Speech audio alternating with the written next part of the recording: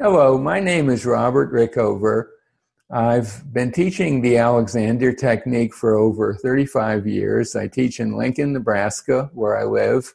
I also teach regularly in Toronto, Canada. And for the last several years, a lot of my teaching has been online, a process I call online posture and movement coaching. I was recently introduced to a concept called flipping the classroom.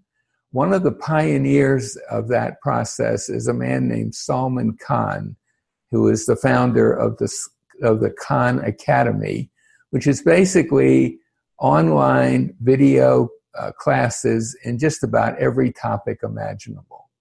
The basic idea behind flipping the classroom is that instead of going to a classroom and listening to lectures delivered by teachers in the classroom, you get the basic information online, and then the classroom becomes a place where you can discuss and refine, ask questions about, and dive deeper into the topic. As a former economist, that appealed to me immediately as a way, way more efficient way to use both the teacher's time and a student's time. So with that idea in mind, I'm doing a little experiment here of creating a series of 6 short videos. They'll be under 10 minutes, most around 7 or 8 minutes in length, on the topic lessons in self-direction using the principles of the Alexander Technique. Now, for those who are not familiar with the Alexander Technique, in a nutshell, it's a way of learning how to use yourself, your physical mechanism, more effectively as you go through life. How to do things with less strain, how to do them more easily, more enjoyably. And I believe that Alexander directions, which are a concept in that field, are perhaps the most important skill to master by any student. So I'm beginning with this initial series on Alexander directions, how to use them, how to experiment with them to make sure they're useful to you, how to deliver them in an effective way to yourself. So that's going to be the initial series, which will be posted at the same time that this introduction is.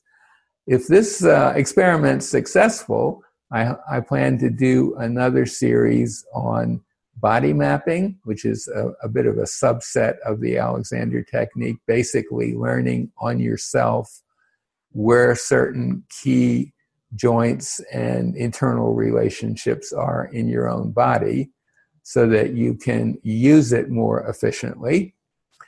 I also want to do a series on how we respond, or what are the forces that are operating on us as we go through life, the fundamental forces that impinge on us all the time, gravity being one and possibly the most important, but certainly not the only one.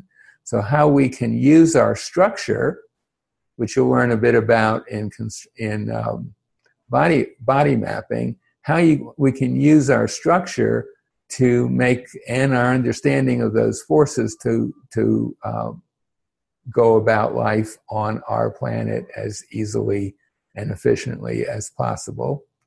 I also would like to do a short series on constructive rest, which is an Alexander Technique process for releasing tensions in your body. And there may be others as well.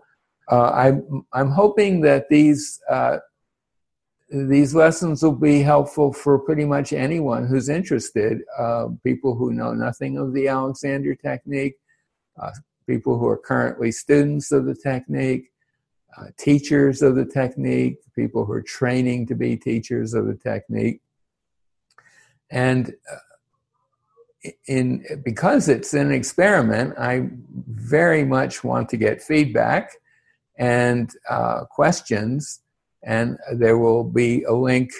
These videos will all be on YouTube, and there'll be a link to a page where you can get in touch with me.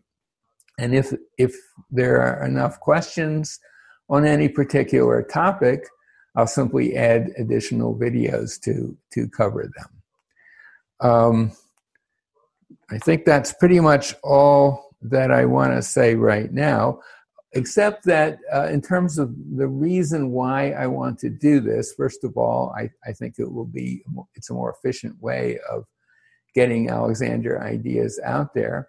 Also, a personal preference of mine is to work with students who are self-motivated, who are working on their own. I would way prefer to have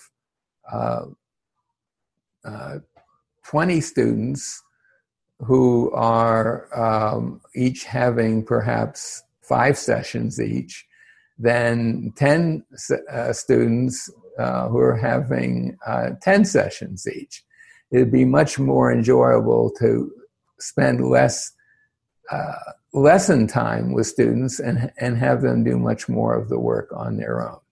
And the other reason why I'm interested in doing this is I want to help raise the profile of the Alexander technique.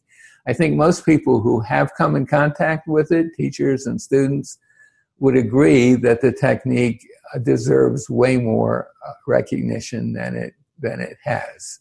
So hopefully these videos will help with that. That said, this is the end of the introduction, and the next video in the series will be session 1, and that will come soon.